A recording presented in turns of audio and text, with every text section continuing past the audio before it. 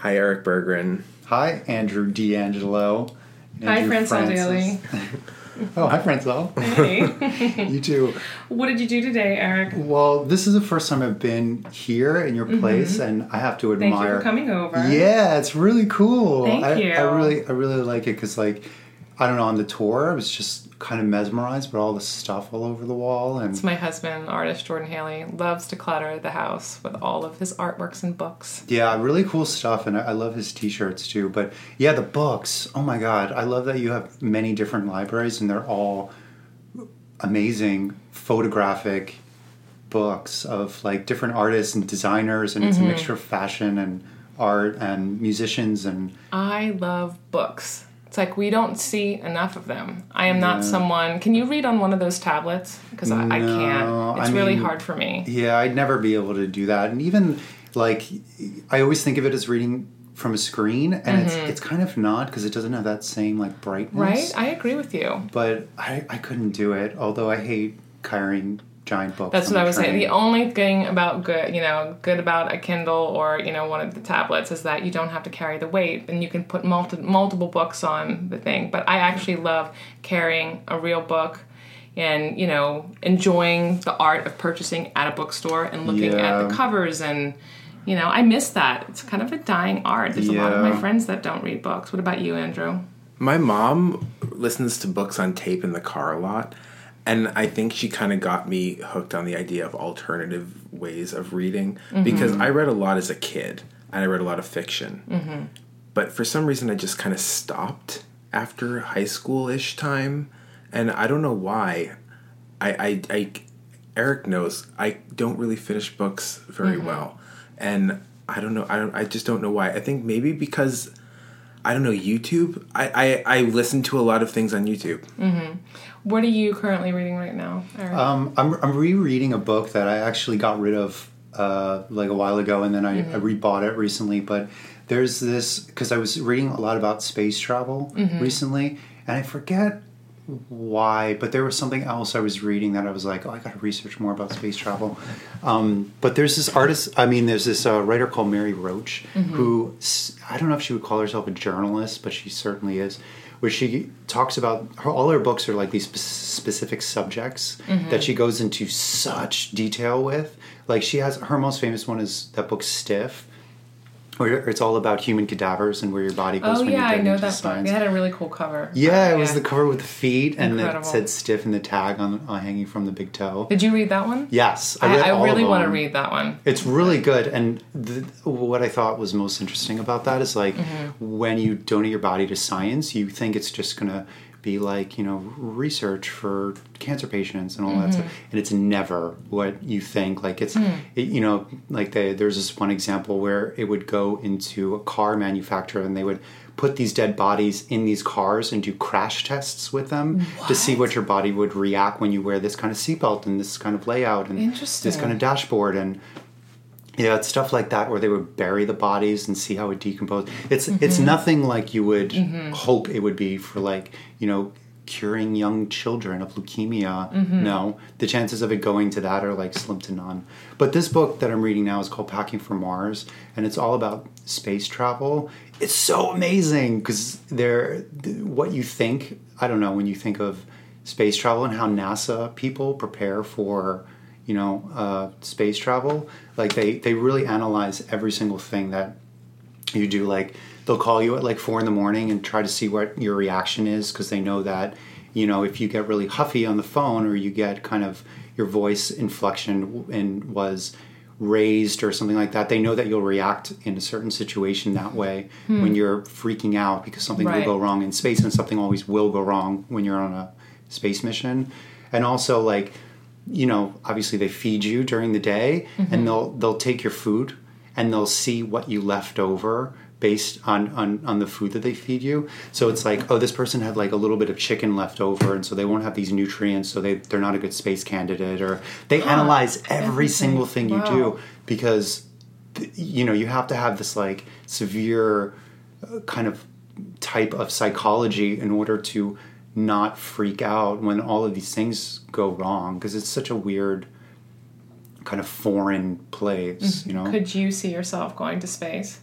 I could, but only because of my meditation practice and because I'm able to, I think, have a good grasp on not freaking out anymore. However, I don't think I'm smart enough. I think you have to be really brilliant scientist and or engineer and know how to, I mean, a lot of it, the majority of it is like fixing the shuttle. You also like have to be an athlete. You know, like you have to be incredibly physically fit. I'm not saying that you're not healthy, but you know, I think you have to be very, very, very focused on building your body in a certain way to put it through all that. That's going to be an interesting Is that thing, because I true? was watching what, Richard Branson's doing with Virgin and Space One and Tesla and also Amazon with Jeff Bezos. They're all kind of the race to space on how you're going to make space travel, for the consumer that really wants to go That's there coming, and how long yeah. it will take. And all those three companies are really doing it. So it's a funny point to think about. It's like, we're going to have training courses for you to, like you were saying, Eric, to be able to mentally handle it, and also what you were saying, Andrew, is like to be an athlete. Like, Physically what are you capable to going go to through do with it. physically Right. and humanly capable? But I think there's going to be in the future a difference between being an astronaut and being a kind of layperson, a civilian in space. You for know, sure. which But maybe it's going that'll to be Eric interesting. And I me. was like, it's like it takes 2 days to go to. I think they were saying to Mars. It might be a little bit longer than No, that. I think it's longer to 2 go to months? Mars because you have to pass the. Maybe it was the moon. I was. 2 Don't days quote me to on the that, moon. guys. But Do I you just know- thought it was really interesting. There's this phenomenon that has a name that I can't remember the name, but there's a couple astronauts who talk about it. But there's a feeling you get when you're in space and you're looking back at the Earth and you're realizing how small it is and realizing that all of your problems on the Earth and you're kind of analyzing like this is all human beings live on this one tiny planet, and when you're looking at it from a different perspective, the perspective of space, everything seems so small in comparison, and you kind of have this like sort of out of body I was going to say. experience when you realize that like nothing matters. And there was this one astronaut who said after he was the greatest feeling he's ever felt, but it spiraled him into a deep depression, Wow. because of that, because he lost all hope. But I think in that kind of case, you can use that in 2 ways, where you can think of it like, nothing matters anymore, or you can think of it like nothing matters and I'm totally free. I don't have any problems That's now. a question because of I'm your totally own liberated from your it. own perspective and your own rhythm. Yeah, I think the interesting thing is what space does, not just outer space, but literally the sensation of space, your The zero relationship gravity. to space. There's a lot of things that, especially like you said, like you looking out the window and the Earth is small, small, small. It's getting smaller and it's only a speck, and you do realize it's like, even hearing that story, it makes me realize, wow, like, certain materialistic things or emotions or things that happen to the day, it's like, none of that really matters. It's about coming back to your center and like trying to have a balance and be happy. Yeah, So- completely. There's also which one more thing about space, which I thought was like super super visually interesting, is that and you listened to this with me because I played this for you before this, but there was an astronaut who went to space and he was talking about he had like 6 hours to repair something in the space station. So he was out into space and it's really dark there.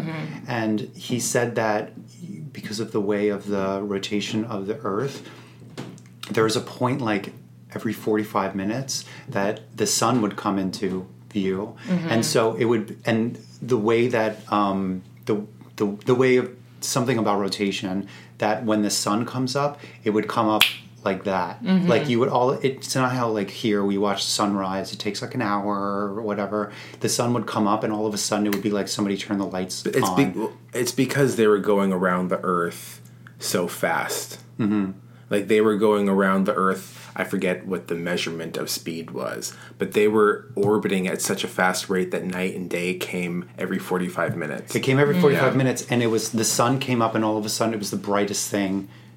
And obviously the sun, so it literally warmed up 400 degrees, and all of a sudden it was like the brightest thing from the darkest thing. And so then they had to work in the light, and then the sun went down as fast as it went up. So all of a sudden it would, they would get to a certain point in the rotation, and then the sun would completely disappear, and then it would be back to cold. But the spacesuits are so cool that, obviously they're air conditioned on the inside of you, burning in hell. Right. And so the minute that would come up, you'd feel that temperature change, obviously, and then all the electronics in this suit would come up. But it's this, he said it was just so beautiful, this visualization of like, all of a sudden it would just be like someone turned a light on. It was so super surreal. I mean, can you imagine that? It's so cool. I wonder, it's kind of that same feeling on with certain parts in the world when, they have their summer solstice and the winter solstice, and the sun doesn't go down, and then, the sun doesn't come up. And it's like, it's also, I think it happens a lot in Iceland. And I have friends out there, and it's like, there's a huge state of depression. I think it was like, during those peak times, it's like, in the country, it's like the most suicide rate because people get so depressed. During the long nights. Yeah, the long nights when the sun doesn't come up. So it's very interesting. I don't know, they seem a little kooky when when the sun is 24 hours too, but I just saw Midsummer the other day. So did we. You did? I loved it. What do you so think? Good. I loved his so films. much. I mean, I loved Hereditary. Yeah, me too. Remind me of the director's name. I don't. Well, we can spot check it, but up, the Midsummer. I mean, I thought it was so beautifully filmed. Yeah. I was like, wow, you haven't seen it yet, Andrew. No, I haven't seen it yet. You haven't seen it? No, It's I haven't seen it yet. But incredible. I have a date. I'm going to see it with this film director who I've been like courting to do a project with, and we decided we're going to see it together. So It's beautiful. Yeah, It's and it's I love such a horror movie a that's mind bender too. It's and it's the ending scene. I loved it, but it very much looked like we're trying to frame a fashion photograph. Of like, remember that ending scene of the Ari Aster is the director. Yeah. Love. And the flowers. And the flowers. I told Andrew, which I'm not going to give too much away, that I want to do a whole photo shoot based on that thing. I mean, I think it's so beautiful. But then there's a lot of different, if you go online, we're not going to give away the ending, but there's a lot of different analysis of like what could happen or what did happen, and then really? It's pretty interesting. So let's segue into something. Let's jump off that. So you talked about in the film, you said they were trying to kind of frame a fashion picture, right? So you're an artist, costume designer, and you have your experiences in making actual fashion too. Yeah. So what do you feel like the relationship is between all of those things, especially when it comes to, like, you look at a film and you're like, and you're dubbing, something as being fashion versus costuming? Or is the inspiration coming from, is the inspiration actual? Do you believe it? Because sometimes I feel like, correct me if I'm wrong what you're trying to ask, Eric, it's like sometimes in films, especially from a fashion point of view, people really do kind of get it wrong, and it looks like it's such a try hard that's like, I've seen this before. Yeah. Like, it's but just what makes something an attempt at fashion versus, good costuming? Yeah. Well, you know what? It's exact kind of what Francel was saying before with like the try hard thing. I don't actually think he did that. And during my face, while speaking about that, I was kind of going back and forth with it because I think it's like just on the edge of that. Like it really reminded me of that. That Dave LaChapelle photographed of Alexander McQueen going up the hill in Scotland with the castle in the background. I can see that. Because it was very much like her in this, beautiful gown made of flowers with this amazing cinematography, picturesque thing happening behind her on fire. And it was very like, posy. An attempt at being beautiful. An attempt at being beautiful. And it was so beautiful that I didn't want to question it. Yeah. But that was the only time it kind of took me out, and it made me realize it was like watching a movie because it was very like, the on-set photographer, that was his moment to shine, So it felt about beauty, but it was so cool, and it was just a moment in the whole thing. And do you think that's the difference between costuming and fashion, is that fashion's always kind of targeting a kind of like framework of beauty, whereas costuming is trying to tell a story. It could be at the expense of beauty. Do you think that's the difference? In this particular, I mean, I just think it's about industry and functionality, and it's just if you're designing something for a movie, it's a costume because that's the label that it's umbrellaed so it's purely and about you get like direction, industry. and you get direction from, or they, you've designed some pieces for films, haven't you? Yeah, I was working on a film in New Mexico, in April. Can you tell us a little bit about that process? How do you, when you do work on a film like that, does the director or, the cinematographer or the head costume designer, do they give you a reference point, or is it a conversation and it's what you bring to the table? Well, in this particular case, there was it was this Tom Hanks film called Bios, which is probably coming out in 2020. But these costume designers who came to my show a year ago, and when I had my big fiber sculpture show, which I want to talk about, but we're going to segue into that later. Okay, good. They came to it, and they picked me up as like, oh, he'd be a good person to have for there. So I was working with them pretty much. Was this your first film that you did? The first big film, yeah. Big motion picture. Yeah, that's amazing. And so they were kind of, they were like, this is what we had in mind, this is what it's for, this is what, blah, blah, blah. And so we, I helped them make it based on that. Cool. I mean, we can't give too much away. Yeah, I was the like, film's not out yet. I'm kind of creeping around. Yeah, that's amazing. Though, did you enjoy the process of being on a film I loved it compared so to being in a studio and doing something for yourself? Yeah, I loved it. I mean, I had my own space down there, and I was just amazing. kind of building something for them, and I just I really loved it. It was kind of like a residency because they kind of just gave you your own space to go down there and make something. Yeah, totally. And is there a different process of doing, a film versus, I know you've done some Broadway, is it, and also for your studio stuff, is it a different process in your head that you do? Or is it just really you take every single, project that you have and then you kind of go in the same way of gathering inspiration? Broadway stuff I've done a lot of tailoring for, and I've worked on a couple TV shows as a tailor as well. You have? Oh. Yeah, and it's just the way that things are constructed. It's different. Broadway, you could be more sort of raw with alterations and repairs because it's being seen from, 3 rows back is like the minimum kind of. I mean, you're seeing it from a distance. So there's ways of constructing things that you would never do on TV because it's like so close-ups and polished. And, yeah.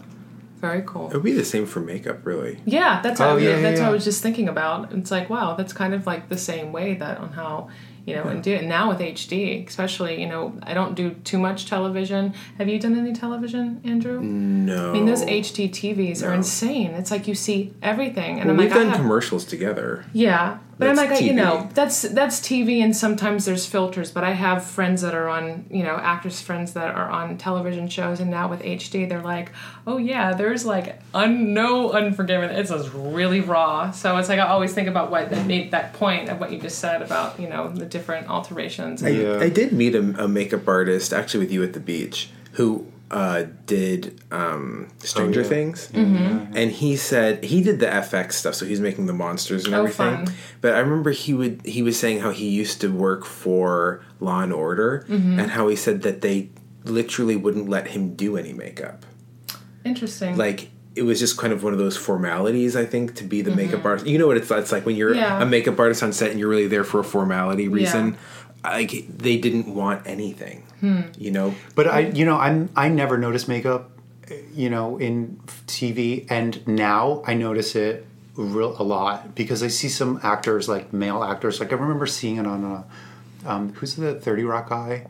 Alec Baldwin. Alec Baldwin. Yeah. And I remember, maybe it might have been 30 Rock, which I've never watched, so I don't know how. But I remember being like, he looks so powdered. He looked like Miss Piggy because it was like You pink. could see the product on it looked like fleece on his Yeah. skin. There was so much product and It's like powdery, freaking but I'm HD. sure. I mean, you see everything because you know, to your point about that other makeup artist in Law and Order, that is before, you know, the high definition televisions. Law and Order is an old show, and you know, everything was kind of just like kind of glazed over and like that one filter, and it's like, you know, or 3 different lenses that television usually shoots on, and now it's like everything is so multifaceted. But like you see, because we just, you know, I bring this up because we just got an HD television. I was fighting it for a long time, but our television broke, and now it took, you know, my husband and I like 2 months to get used to seeing it like that, because everything looks different, even old films, which I love, you know, especially the old Criterion Collection stuff, and it's just like, oh my god, it looks distorted. But I don't can't. see the appeal of it, honestly, because I don't think that HD cameras It doesn't bring anything to the table. and it's not Sorry, how HD. it's not how my eyes see in person either. Yeah. Like, I don't think that those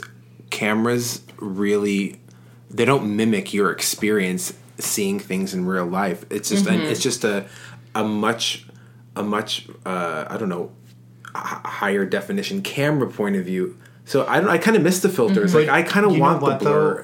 You know, very recently I saw Hedwig and the Angry Inch on 4G.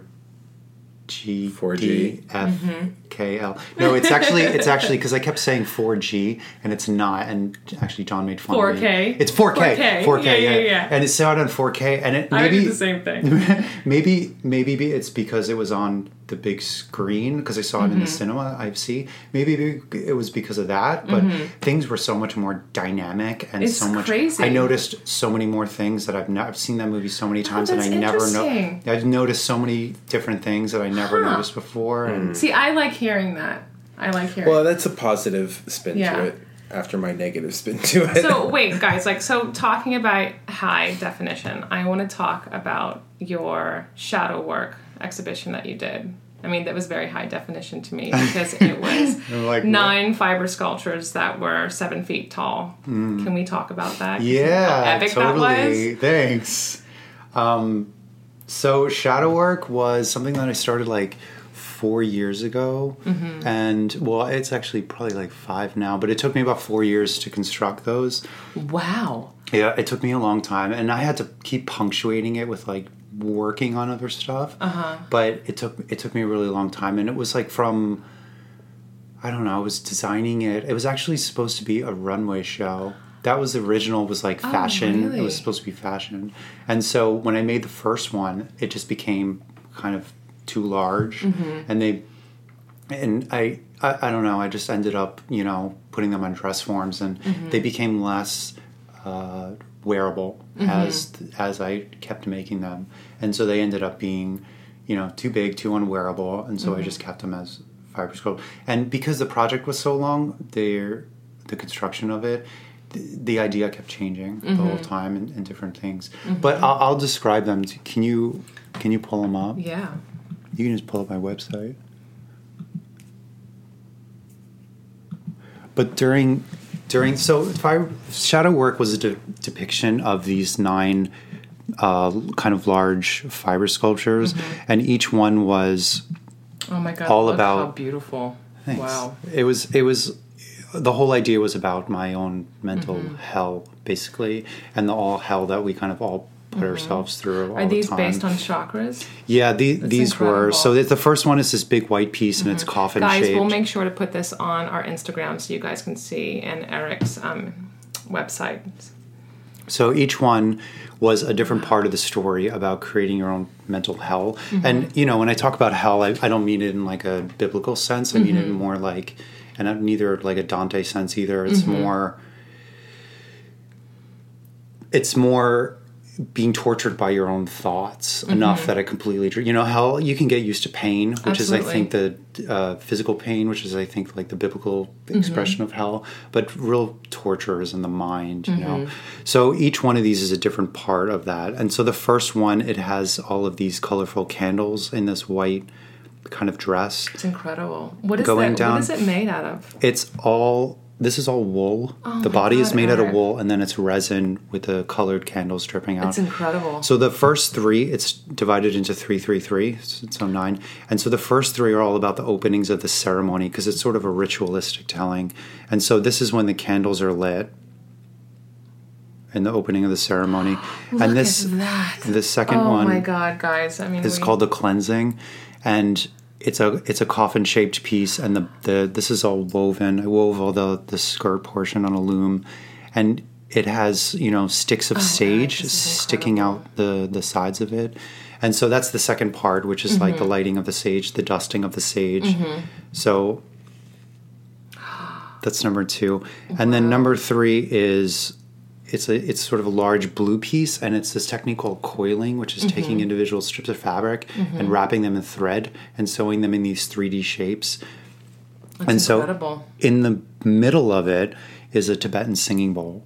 So it's like the candle lighting and the dusting of the sage, and then the lighting of the bowl. And then at this point, the ceremony is ready to begin. And the tones are so beautiful with the blue and I see there's like some magenta and like purple. It's like, it's so beautiful. Purple, and then there's the different shades of blue and the yellow, and then thanks. Oh wow, look at it. So you talk about mental health, but you really had an experience that prompted this. Yeah, I mean, I go on these really long meditation retreats that you know. I've been on the same retreat a whole bunch of times now, and it's kind of like 10 days, 10 physical days, but you're there for like 12 with the padding, and it's 10 to 12 hours of meditation a day. And can I ask what is it? Where the location is? It outdoors? Well, no, it's all indoors because it's interesting. Yeah, it has to be because when the technique is a Theravada, which is a type of Buddhist technique. Called Vipassana. It's the Theravada version of Vipassana, which is feeling sensations on your body to get you to realize the nature of impermanence. And I can translate that another time, how that kind of how that would actually do that. How feeling sensations would help you get to realizing impermanence.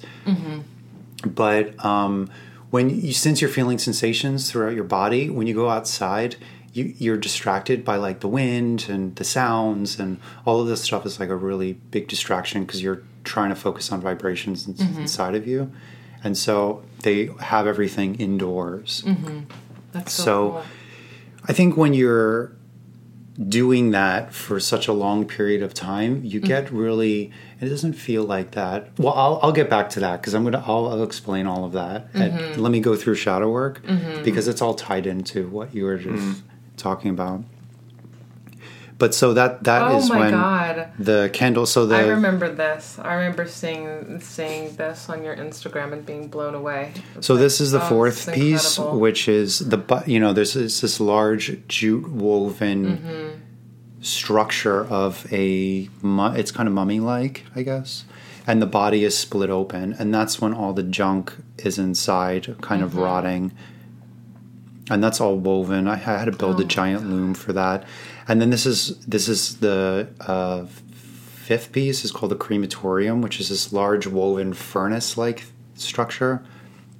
And so from the last piece, this face on here is on the fourth piece, which I called it Juanita. And Juanita was this mummy who you can still see. I saw her when I was in a museum in Arequipa in Peru, and she was chosen at a really young age to be sacrificed when she was 10 to 12. And so they brought her up in this mountain, and she kind of knew her whole life that she was going to die. And they brought her up in this mountain, and they kind of did this 3-day ceremony, and they hit her on the head with a rock. And then she was left there for dead. And then 200 years later, archaeologists dug her up, and because it was so cold up there, they found her in this perfect frozen position. And so now she's the mummy. Preserved. Yeah, but I became really obsessed with that idea of knowing your whole life you're going to die. And it's sort of like that thing about what I was talking about with space, where you can either use it to completely liberate yourself or completely be trapped by fear, knowing that. Yeah. But, her story it's no different than any ours, because the grand scheme of the universe, our life is it goes by so quick, and we mean nothing. And so you can kind of use that to either completely be trapped by it or nothing matters, you know?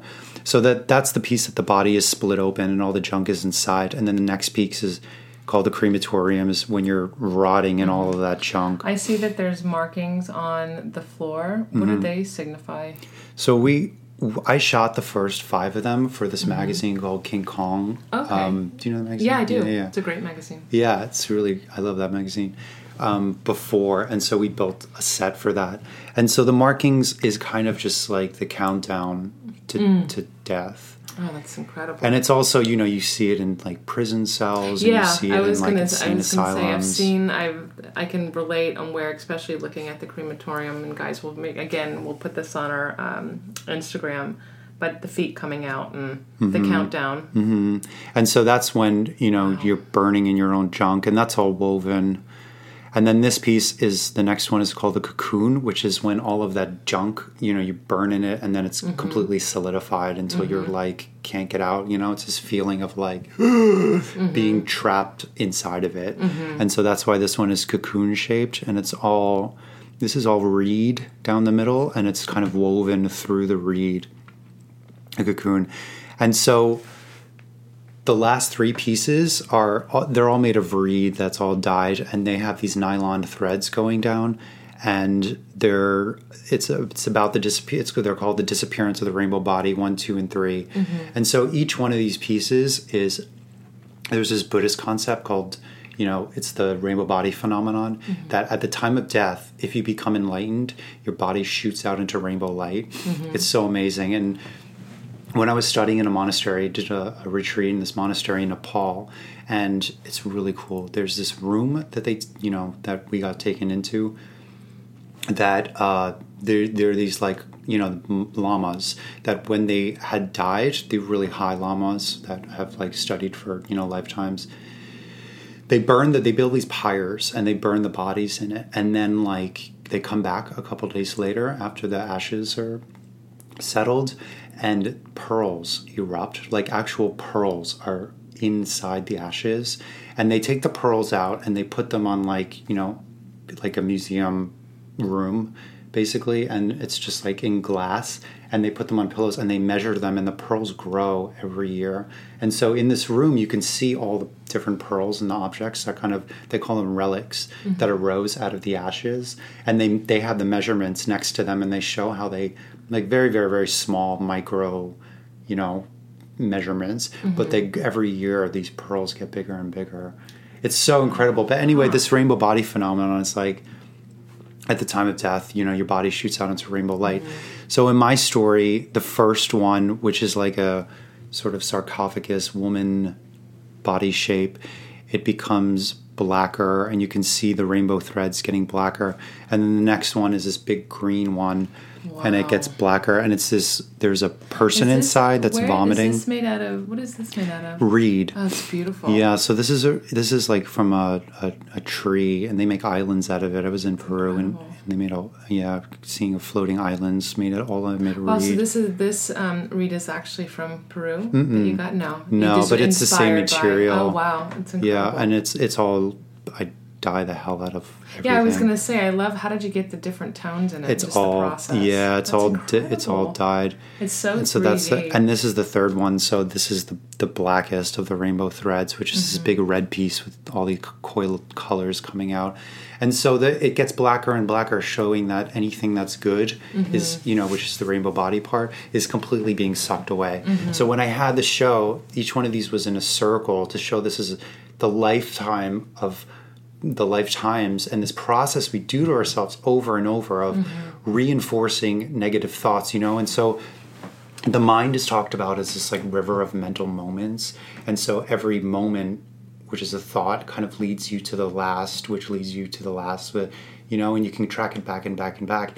And if you're sowing these seeds of negative thoughts over and over until you die again, only to be born again and do the same. So this ritualistic telling, where it's, you know, the first 3, which is like, you know, the candles and the dusting, and then you're, you know, the body split open and you're doing that to yourselves, and then the last 3 is, you know, everything that's it's completely being sucked away.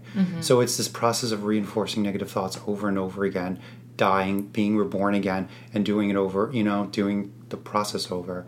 And so the actual name shadow work comes from my lucid dream practice. So there's this practice that you can become lucid in a dream state, which is to go to sleep, and then you basically wake up in the dream state, and there's all these amazing techniques you can do during the day to become lucid during the dream state. Like, my favorite one was always they call them reality checks. My favorite one was the hand check, which is like, you do this during the day and you train your mind to be able to do this at night. So you look at your hand, wait, do it with me. Okay. Look at your hand, ask yourself, am I dreaming? Turn it around, turn your hand around, and then turn it back and ask yourself, am I dreaming? And anytime anything weird happens during the day, do that hand check. And so you're training yourself. And so at night, something weird will happen, and then maybe you'll do your hand check. And when you're sleeping, the right side of your brain shuts down. It's only left side. The left side of your brain shuts down. It's only the right side. The left side is what gives pattern recognition. And so when you look at your hand when you're sleeping, when you're dreaming, and you turn it over again and then turn it back, it'll never be the same. Like, you'll have like 4 fingers, or it'll be dripping. It's the same reason why in your dreams technology never works. Yeah, that's another one. That's another reality check. Dial a phone, for example, in a dream, because anything that requires mathematical cognition doesn't function. You won't be able to do when you're in clocks don't work the same.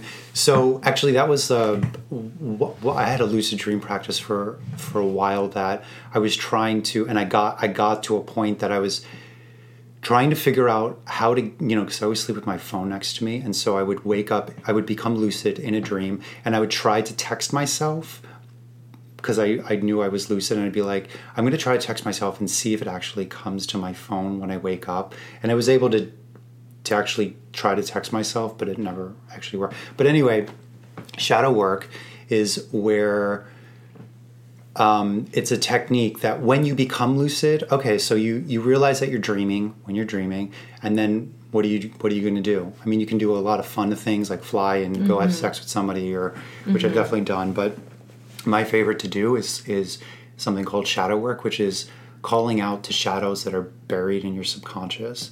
So all these darknesses that you have, and the subconscious, which is like the least sub thing about it, controls everything you do. It's the reason why my hand is doing this, and the reason why my voice is talking like this. It's everything. And so you have all the shit buried in there. And so you can call out to that stuff. And my favorite thing to do is call out to childhood trauma. So you become lucid and you be like, childhood trauma, come forward, and something will come in the form of your child, whether it's like a person, or the mood will change, or the lighting, and then you can either talk to it or address it, and when you wake up, something will shift because you brought all that crap up from your subconscious. And so that's called shadow work, and that's why I named this, is because before I conceived of this project, every one of these pieces for me was kind of like, it was like a shadow that was buried in my subconscious. And so I had thought that if I can drum them up and make them, they'd be out of me, and I would be able to face them in a line and sort of even talk to them all, like physically actually go there and do that to the show. Yeah, that's incredible. And do that. And so that's where the actual word shadow work came from. It's interesting to, because I'm hearing you speak, and it's so inspiring, because I think, we all have times in our lives that there's certain things that are lie dormant, that are, that you're facing your fears, you're facing, that your biggest losses, things that really have affected you. And for me, one is Hurricane Katrina, when I lost everything, and I often have dreams of, of drowning and in water, and it's, it's that fear of having that happen to me in New Orleans. And hearing you speak about that, it's very interesting, because it's like automatically when you're talking about it, I was like, that's my one demon that I want to get out and practice and start looking at things in a different type of viewpoint, because it's all to me, hearing this, it's like, the mind is a dangerous weapon, and it's like, you're really, if in your subconscious, and I always say, if you feel and you always think negative, it's going to be negative. The mind is a tool. it's an interesting thing to study, because I think that if you're going to talk about mind versus cognition, you can measure brain waves, but you can't measure consciousness. So there's something going on, with the power of thinking and working through your subconscious, working itself out through dreams that, is kind of still mysterious to us. And I mean, I think one of the things that is consistent with you, Eric, is that you are really interested in personifying these experiences. Like actually literally creating physical, identifiable narratives through your work. So you do the meditation training thing that you do, the lecture, the guided meditation about Andrew personifying your about demons. That sounds so interesting. But that's the same process of what you did with shadow work. You're literally putting a face and a name to something far more abstract, which maybe makes it more approachable for people to deal with. Can you tell us a little bit about, I know you did a practice in Boston and in Moscow with that. What exactly goes on in the workshops? So the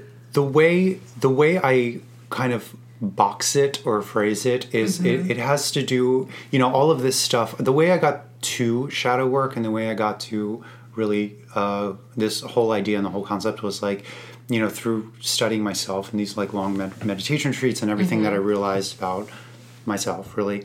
And so there is a practice, and I'm a meditation teacher, like a certified meditation teacher. So, well, it goes along with what I'm about to say. So there's a... He's certified. I'm certified. He's certified. He's certified to get enlightened. Yeah, ladies and gentlemen. No, I just mean I'm able to teach it. Yeah, absolutely. I have like. And if I was going to go to something like this, I want to make sure that I would go to someone that's certified that knows what they're doing. Yeah, I mean it's not just speaking, Andrew. So there's a Tibetan practice called feeding your demons, which was sort of made by this lama called Lama Tsultrim, and it is a practice that it's you basically have you confront a demon of yours. And so I go the workshop that I give, and I talk about all about shadow work and the importance of bringing stuff up and being able to sort of confront it, and also how to go about it artistically, do an artistic practice with it.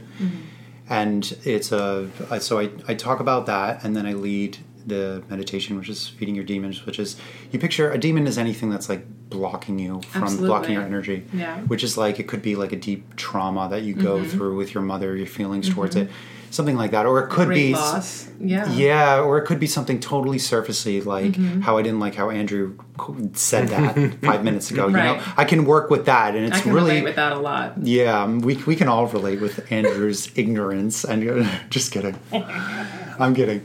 So anyway, Colin Kettle Black, baby. Are you talking to both of us? Talking to both of you.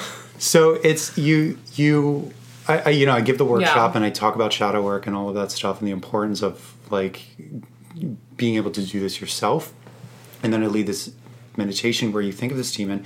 You have a chair in front of you that's empty, and so it's a visualization practice where you you find the demon in your body, you locate it, and you sort of push it out into the chair in front of you, and then you personify it. So you give it a face, and you give it arms, and then you ask it these specific 3 questions, and find the answers, and then switch places and become the demon. And then, you do the whole process as the demon, and try, answering the same questions as the demon. And then you kind of go back and forth, switching chairs to become yourself, and then you have an ally there, and then you become the ally, and you ask it a bunch of questions, and it's always the same format for it, but it's always a different thing.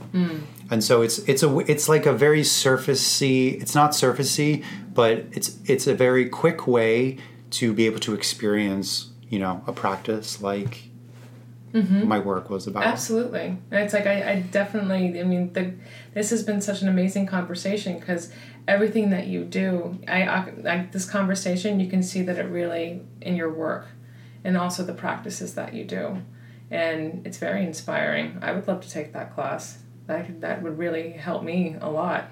Being what we just talked about, that my demon is water. I'm afraid of floods and But you might find out through it that it's much deeper than that. Absolutely. Yeah. Absolutely.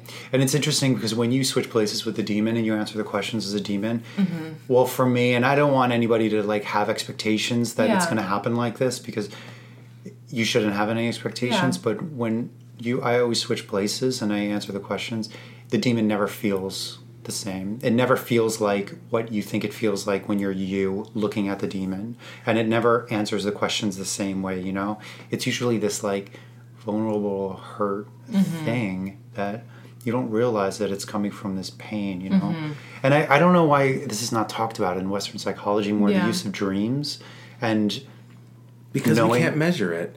Not to interrupt you, but I really feel like the biggest difference between Eastern and Western medicine in general, whether it's psychological medicine or not, is the use of abstract thinking. Like, the West must be able to measure something using the scientific method, or else it's, unusable in science or medicine. But we study dreams in Western. Yeah, we study wavelengths. And dream analysis. I have a friend of mine, actually, my lawyer, that just went through this whole dream analysis, and he was telling me about, and it was incredible because things, and he had all these trouble, different months he would have trouble, sleeping, and then lucid dreams that would keep him up, and he had this state of sleepwalking, and he had no idea what was all come. So he went through this thing, but you're right. It's something that it's interesting because I think it causes trauma to a lot of people as well if you start having lots of nightmares, and you can also it's like a PTSD scenario. I don't know. I'm not well versed in Western psychology, especially dream analysis, to know the use of science in it. I don't know. Yeah. I don't know what the limitations are there and how much of it is subjective in terms of science. Yeah, I know that they have every year the Dalai Lama does this convention, I guess, and it's usually a couple days long, and it's called the Mind and Life it's a conference, and so it's the best brains in the West versus the Dalai Lama and like his people, and they compare theories on specific subjects. Like one of them, the one that I'm thinking of, is called Sleeping, Dreaming, and Dying. So anything that has to do with those three, and they have the Harvard Research Laboratory scientists specifically coming in who study this form of sleep and all of that. And they made so many advances talking about the Western, getting information from the Eastern point of view, or from the Buddhist point of view, really, because that's what the Dalai Lama is. But I don't know, when I was doing my meditation teacher training, I had given a lecture on lucid dreaming, because it wasn't part of it, but I had talked about it, and one of the things that one of the people said was like, you do realize this is and I talked a lot about shadow work, because that was like, you need to have a point when you become lucid. You need to be able to, okay, now you're lucid, what are you going to do? And so that was just one of the many things you can do. But she had said that you do realize this is like really freaky to be able to do. And I was like, the thing that you have to realize the most is like, it's you. Yeah. Like, you can't get hurt in a dream, ever. Yeah. So if you're drowned in water... Right. Breathe. Exactly. Because even if water goes through your throat, you're not going to die. Right. You're not going to get harmed. Is it true, though, that... obviously, that kind of literal physical harm isn't going to come to you. Like, if you dream that you're getting bit by a dog, you're not going to wake up with bite marks. But couldn't extreme anxiety in dreams, contribute to extreme anxiety when you're awake?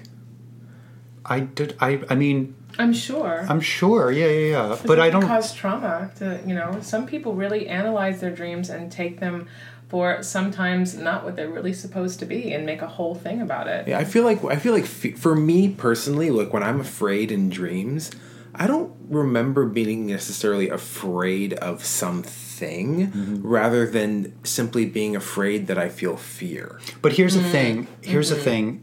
You're unconscious at that point. Right. And so if you were to become, and I'm talking about lucidity, if you were to be like, I'm lucid, I know that there's nothing to fear because I know that I'm in a dream and I know that this anxiety is not real and I know that this water is a figment of my imagination. Right. And then I know that I can breathe and do whatever the hell I want because I'm lucid.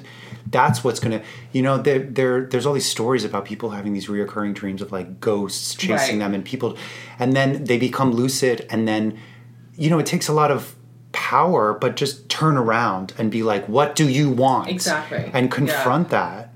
And the thing will be, it's not going to stab you in the face, or maybe it will, but then you realize that there's... I'm dreaming. Yeah, the dreaming, and it's not going to hurt, and it's never going to be like you think it's going to be, you know? So I don't think it can really lead to anything but good, because all of that shit is buried there for so long. And that's one thing I've noticed about when I go on like long retreats is I literally spent, I remember this is one 10-dayer that I went on, and it was, I literally, every single time I sat, I think we'll watch The Karate Kid right before that, every single time I sat down, I would have these like, you know, these like memories of this one scene and these 4 lines from the fucking Karate Kid that would replay in my mind every single time. Interesting. And it would be complete torture. And then at the end, something really crazy, kind of weird happened where I dug something up and I was like crying and crying and crying. And Yeah. crying. Interesting. And I realized that, you know, I thought, and the whole time I was like, I'm wasting my time. I have to get this out of my head. I have to get this out of my head. And it's like, I realized that was put in, all of these, you know, the Karate Kid thing was put in by my ego or whatever it is to distract me from getting there, and that I was fighting off. That's what happens to us 24 hours a day. Right, exactly. Where we're not actually being like, no, I will not let you know. It's like going to war in these retreats. They're not really peaceful at all. They're torture. Right. We have moments, hopefully, of peace at the end. Yeah, and it always I know that I'm fighting off something that is bringing up, and it's just coming in that form. You know, they call it sankharas. Yeah. Which are negative things in your mind that are, and those sankharas came in that case in the form of Karate Kid, and I just thought I was being distracted, and I didn't realize those were sankharas coming up that I had to battle to really get to some meat that, you know, is rotting in my wherever it was. I fainted at a meditation retreat once. Oh my God. From what? When I was a kid, yeah. How old were you? Maybe 14 or 15. Maybe 16. But yeah. I mean, yeah, meditation retreats are... But I mean, when I was doing them, you know, with a group of people that I was training with. And, you know, I think for me, just the nerves... It was a Zen setting too, so in a Zen setting, it's very strict. There's a lot of it's different meditation. Extremely strict, you know. Practices. And so I think that the lesson in Zen is all about paring everything down to like one principle that explains everything, you know. So I think just the strictness is the training, because it makes you feel so scared, you know, like it's like military training.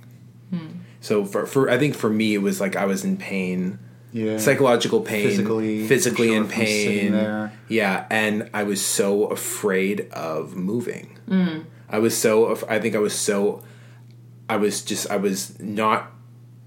not embracing the training.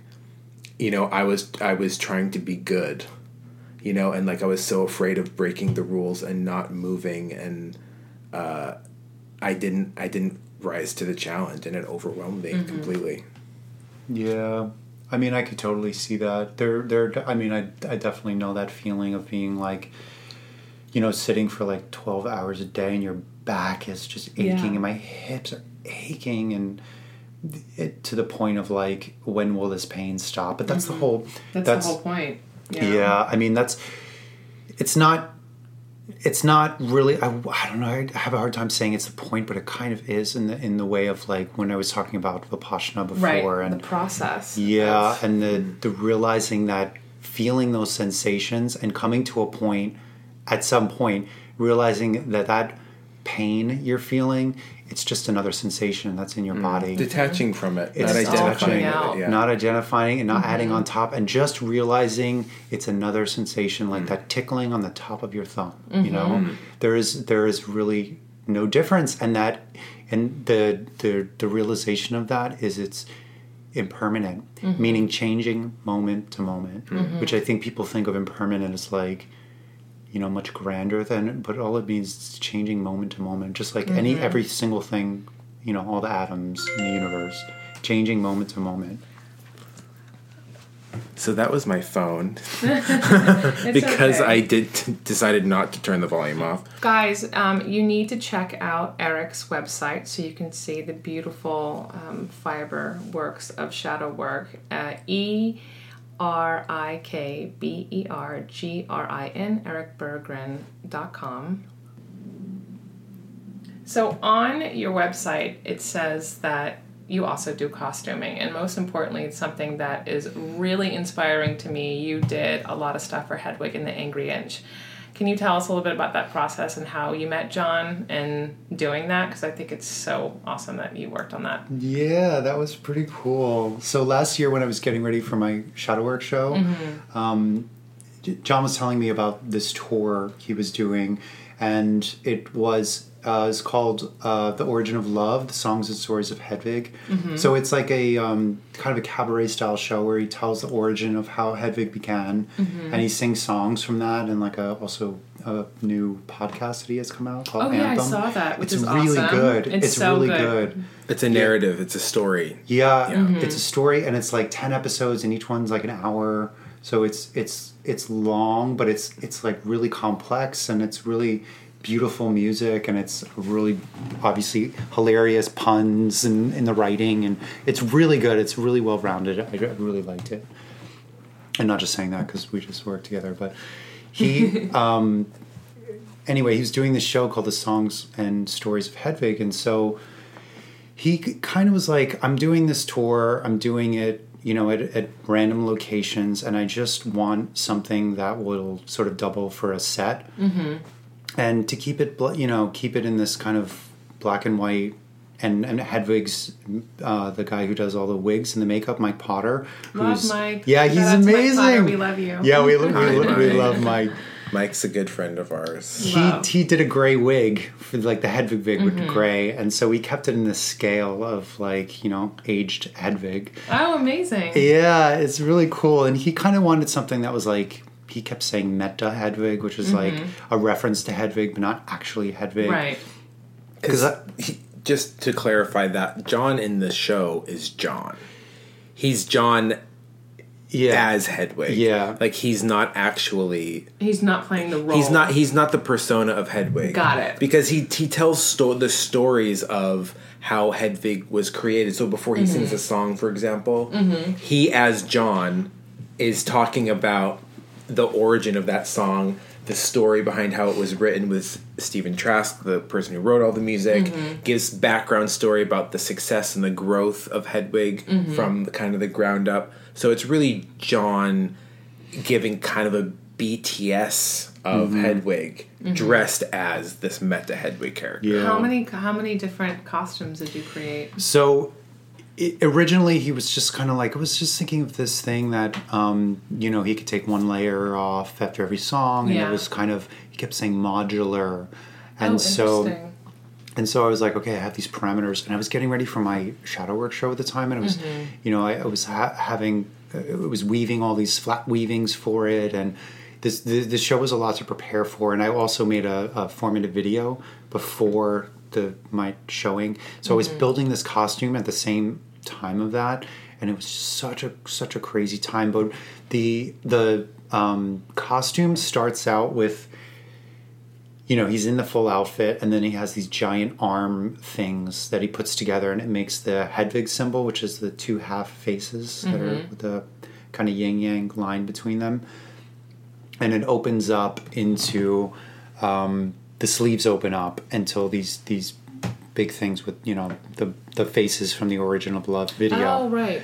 And so after that, he takes the sleeves off, and then he has this outfit underneath, and the first thing that he takes off after that is there's a flap skirt with these like kind of trompe l'oeil 3D boxes on it, and then that comes off, and it's flat, and then he has the next thing that comes off is this belt with all these jacket patterns on the back, and it's all black and white, and these big hip pieces, and so that comes off as one, and then underneath he has on the bodice, and then the heart also comes out, and the heart lights up, and so there's a part where he takes the heart out, and it's kind of just magnetized back in, And then the next thing to come off after that was the arm pieces one by one.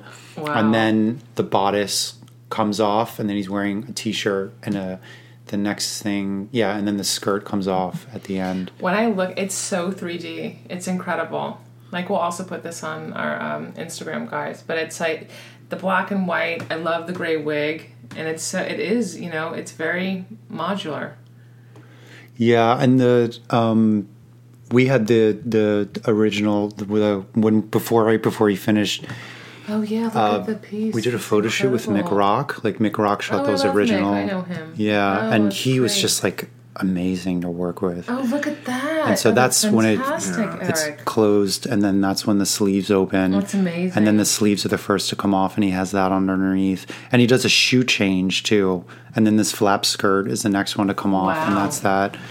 And then it's in that, and there's Mick, There's Mick, Yeah. yeah. in the photograph. That was so, and then that was so much fun. So that Andrew day. helped with the makeup for It's that, fantastic. assisted Mike Oh, I love Mike the Potter. braids. Oh my god, that's just underneath the wig, right? Yeah, and then he That's takes the amazing. wig off at a certain point. Oh, he does in the show. in the show, I miss and then it he every time becomes- it was here. It was out of town. And at the end, he sings "Angry Inch" and crowd surfs in like the last outfit. Yeah. So yeah, it started in an Australian tour. Went to a couple cities in Australia, and then went to Korea, and then traveled around the U.S. and Boston and D.C. and where else did it go? We went to Mexico City. I went Did to you go to Mexico all the City different with locations? it. The Were you first, able actually, to? the first time I saw it was in Boston. Oh wow! So it had already been touring for like. Is that the one that you went to? Yeah. Yeah, I Yeah. remember that. Yeah, That's I went to incredible. that one. And then we just did 3 shows in New York at Town Hall. Yeah. On 40 in Times Square, like the Broadway theaters in Town Hall, which was incredible. And he added all these. Stephen Trask added, because he does the show with him and this performer named Amber Martin, who is a genius. She's amazing. She's so cool. I love her so much. She's just such a hoot to be around, and she is a fucking rock star. She's a total rock star. She is so amazing in the Yeah. show. And then they added, so it was just the 2 of them, and the full band. Mm-hmm. And then they added Stephen Trask for the New York shows. And also they had all these, guest people singing, like Neil Patrick Harris was there because he lovely. played Hedwig on Broadway, and That's incredible. Lena Hall, who won the Tony for playing Yitzhak on Broadway. And all the people who played Broadway, Hedwig in the past, were added for the Town Hall Oh, show. So that's it was lovely. so amazing to be a part of that, and especially because it's still going on. So every so often, like this weekend, actually today, it's at Bard. Is it? Yeah. Oh, that's fantastic. Yeah. Wow. So they're up there doing 2 shows right now. Incredible. Yeah, it's really cool. It's been so rewarding to see, and it feels like the show changes every time. And So just looking at your vast works, I mean, it's incredible that you're able to do, you're multifaceted, which is very inspiring to me, and I can relate on a lot of different levels because I try to juggle a lot of different things and try to gather inspiration from, either meditation or, a book like we first started talking about, or, looking at something visual like art and, and also costumes, because that's what, I always say, I've been a makeup artist for a very long time, for 25 years, and I work at the theater every day because I have to create a character, and that's sometimes cool. it's really I love difficult. that. And looking at what you do, it is very inspiring that you're able to translate in so many different forms of media and still be inspired, because doing these big vast projects, it is you always think about like, okay, it's like how would I do this in a commercial sense, and it's so to me blatantly obvious in my eyes that you bring it to the costumes that you do. And that someone you obviously, even like the Hedwig, it's like I would love to have one of these dresses. I would totally do Really? that. Yeah. I'll make you one. I want one. I'm like, I think it's so cool. So I've really enjoyed and so inspired by this conversation, Eric. And Andrew and I we're so excited that you wanted to be on this podcast with us and to talk about your journey. Thanks. I mean, this is all the art the sculptures and they're kind of all the same world. It's kind of new for me to because obviously the shadow work was shown at this gallery called Marlborough on 25th Street, and it's it's an art gallery, and then this kind of stuff is in theater, and it's for me, it's kind of all the same world, even though it's like such separated industries, I guess, and such separated kind of fields. Is there anything that in being an artist and that you would like to try something new? Like I really want to make a collection. Interesting. Yeah, I've in always fashion, like yeah. ready to wear collection? It'd still be kooky. It would not be. It would I not know. at all be ready like, to is wear. it wearable? No, but why not? Yeah. I think it's a contextual thing for you because I've known you like our entire adult lives, and you've always wanted to sort of like knock off things on a checklist, and I think that fashion it's a context thing. It's the fact that it's on a runway. It's the way that the clothes are being presented, and then it's the way that you're able to reference the things that have inspired you, in a more specific way. Because like shadow work it came from that inspiration, but then right. morphed, That's what I was gonna say. Yeah, I guess. I also like to do design movies and do more film stuff, and even if it's styling, because I really like fashion, and I haven't. Obviously I have an eye for that kind of... Well, looking at your Instagram, too, it's like you gather... your Instagram is so amazing because it's like you always put a lot of, different artists and, you incorporate a lot of young emerging fashion designers in there and, people that have, like, really think outside the box and, it really hits home with me and you can see it, like, touches with you and the art that you do because it is inspiring and I think it is important to kind of push oneself when you are an artist, and sometimes it can be quite stagnant. Like our project with Andrew and I doing this very podcast, or Lovecraft Beauty. It is really about pushing yourself and trying things new. And it's like I think for me it's all about taking a risk. And when the risk becomes successful, it's so rewarding.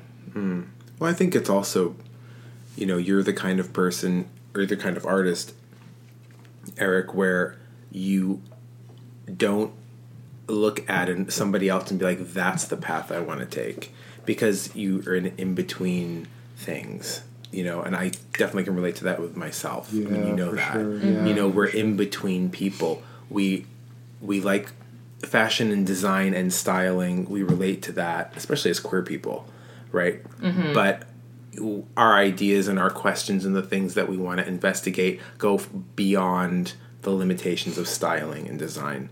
And so you end up becoming an artist. You end up becoming, a spiritual practitioner.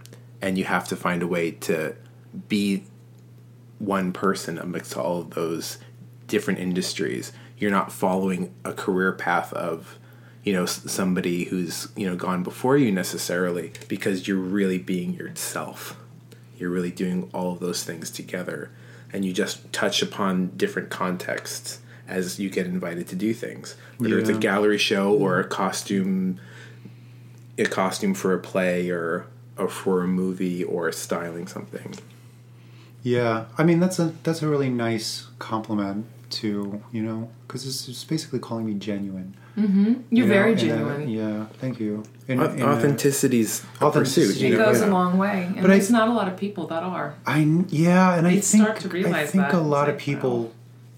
I don't know. I don't even want to say it because I think a lot of people think they are. Absolutely. And I think they think they are, and I don't know who's to say who's being more genuine than and the ego other is a person. powerful thing too, because I always say an ego is a form of insecurity. If you have to live a certain way or present yourself a certain way, I think also having a sense of self and security and a positivity, that's one thing, but then when you have an ego and it becomes this bigger thing, it's like, who are you doing that for? Well, that can also be authentic too. Some people with big egos, they could be authentically egoic. It's hard. I'm just saying, be careful to judge somebody as being inauthentic. No, it's not being inauthentic. It's more about having someone with this massive ego, and it becomes, to me, I always think it's an insecurity thing. It's like, I don't think that I think we're all human and we're all from the same plane. And it's like, if for someone I deal a lot with that at work. Shout out to all my fashion people. But it's like, I find that very hard to deal that when you are presented with an extremely large mindset. And, you know, at the end of the day, you're not curing cancer. You're actually just, you know, doing your job. But, you know, it's... Yeah, I mean, I'm sure, yeah, I could imagine. And that's in you're any around it all form the of time. work. Yeah, I mean, that could be any... It could be in... Absolutely. It could be, but I mean, fashion has a big cliche to have that. And Well, Yeah. cliches are there for a reason. no, I'm saying it's probably, if anybody's to deal with that. I mean, the arts in general. But, you know, anyway. By the way, I love these sup hard ciders. Yeah, Cucumber sup. Sup, we... You know, I bought these at the grocery store. We're They're not certified endorsed. organic. We're not endorsed, We're I looking for promise. endorsements. No, it's so good. Shout And out to Sup Hard Seltzer, Sup the Hard cucumber. Seltzer. They have 5% alcohol. It is a hot summer day in New York, and I love that it says, I'm talking hot tub vibes. and we're getting ready to go in our and we're hot getting tub. ready. Yeah, we're going to go in the hot tub. We're actually recording this podcast from a hot in the hot tub. tub. Can you imagine? Underneath. That would be the really hot tub. funny.